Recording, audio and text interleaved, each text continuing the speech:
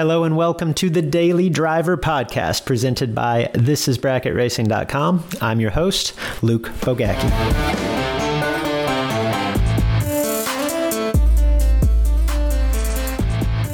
Years ago, in my youth, I got the unique and enviable opportunity to do quite a bit of racing alongside one of my idols by the name of Jeff Heffler. I would assume if you are listening to this podcast, you are familiar with the name Jeff Heffler. He's a former NHRA world champion, multi-time Division IV champion, and he's got to be the most decorated winner in ET bracket finals history. I don't have the stats in front of me. He's won the Division IV finals like an obscene number of times and gone on to win the NHRA Summit World Finals several times as well.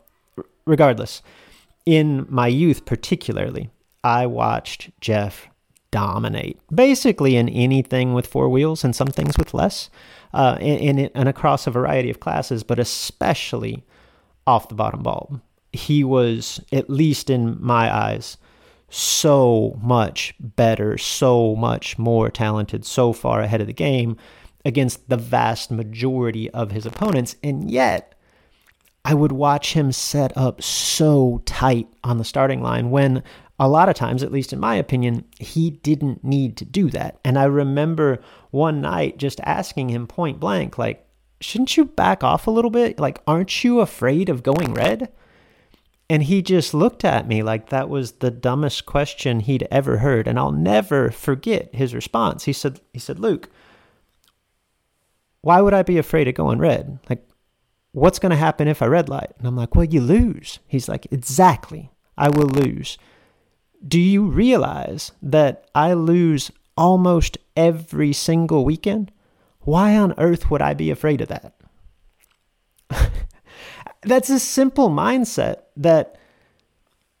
and yet the more I think about it, it's a mindset that I think all, or certainly most, successful racers share. It's aggressiveness. It is the desire to go down swinging. And in today's racing world, I really think that aggressiveness, like that willingness to go for it, I think it's the biggest variable between good and great. It's the willingness to take the risk of being great. How do I take that idea and try to apply it into my own racing? Two things.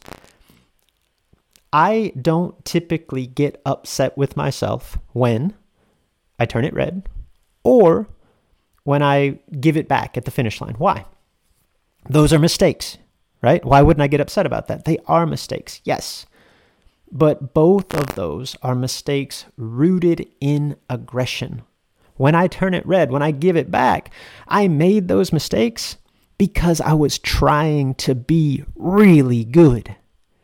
And I would like to think that mindset is what helps to make us consistently good, that aggressiveness. And as a result, I will live with those occasional and inevitable aggressive mistakes.